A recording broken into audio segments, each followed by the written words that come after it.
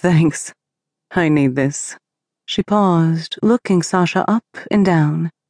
Are you sure you're okay to help for a few days? Not a problem, replied Sasha. She had never really stopped to look at Tanya before. Sasha wasn't short for a woman, at 5'8", but Tanya towered over her. She must have been around 6 foot. It gave rise to an unusual feeling in Sasha's tummy.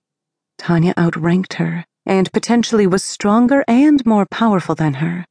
The two women chatted easily for half an hour. Sasha found her easy to talk to, and they went through all the relevant information she would need to know. Thanks, Sasha. Tanya's words were genuine, but it was her hand which she placed on Sasha's arm as she spoke that sent an electric shock straight through her body. For a moment, neither of them spoke. Sasha's deep blue eyes locked onto Tanya's pale blue ones.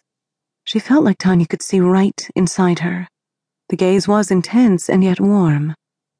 Have you got a boyfriend? Tanya asked a moment later.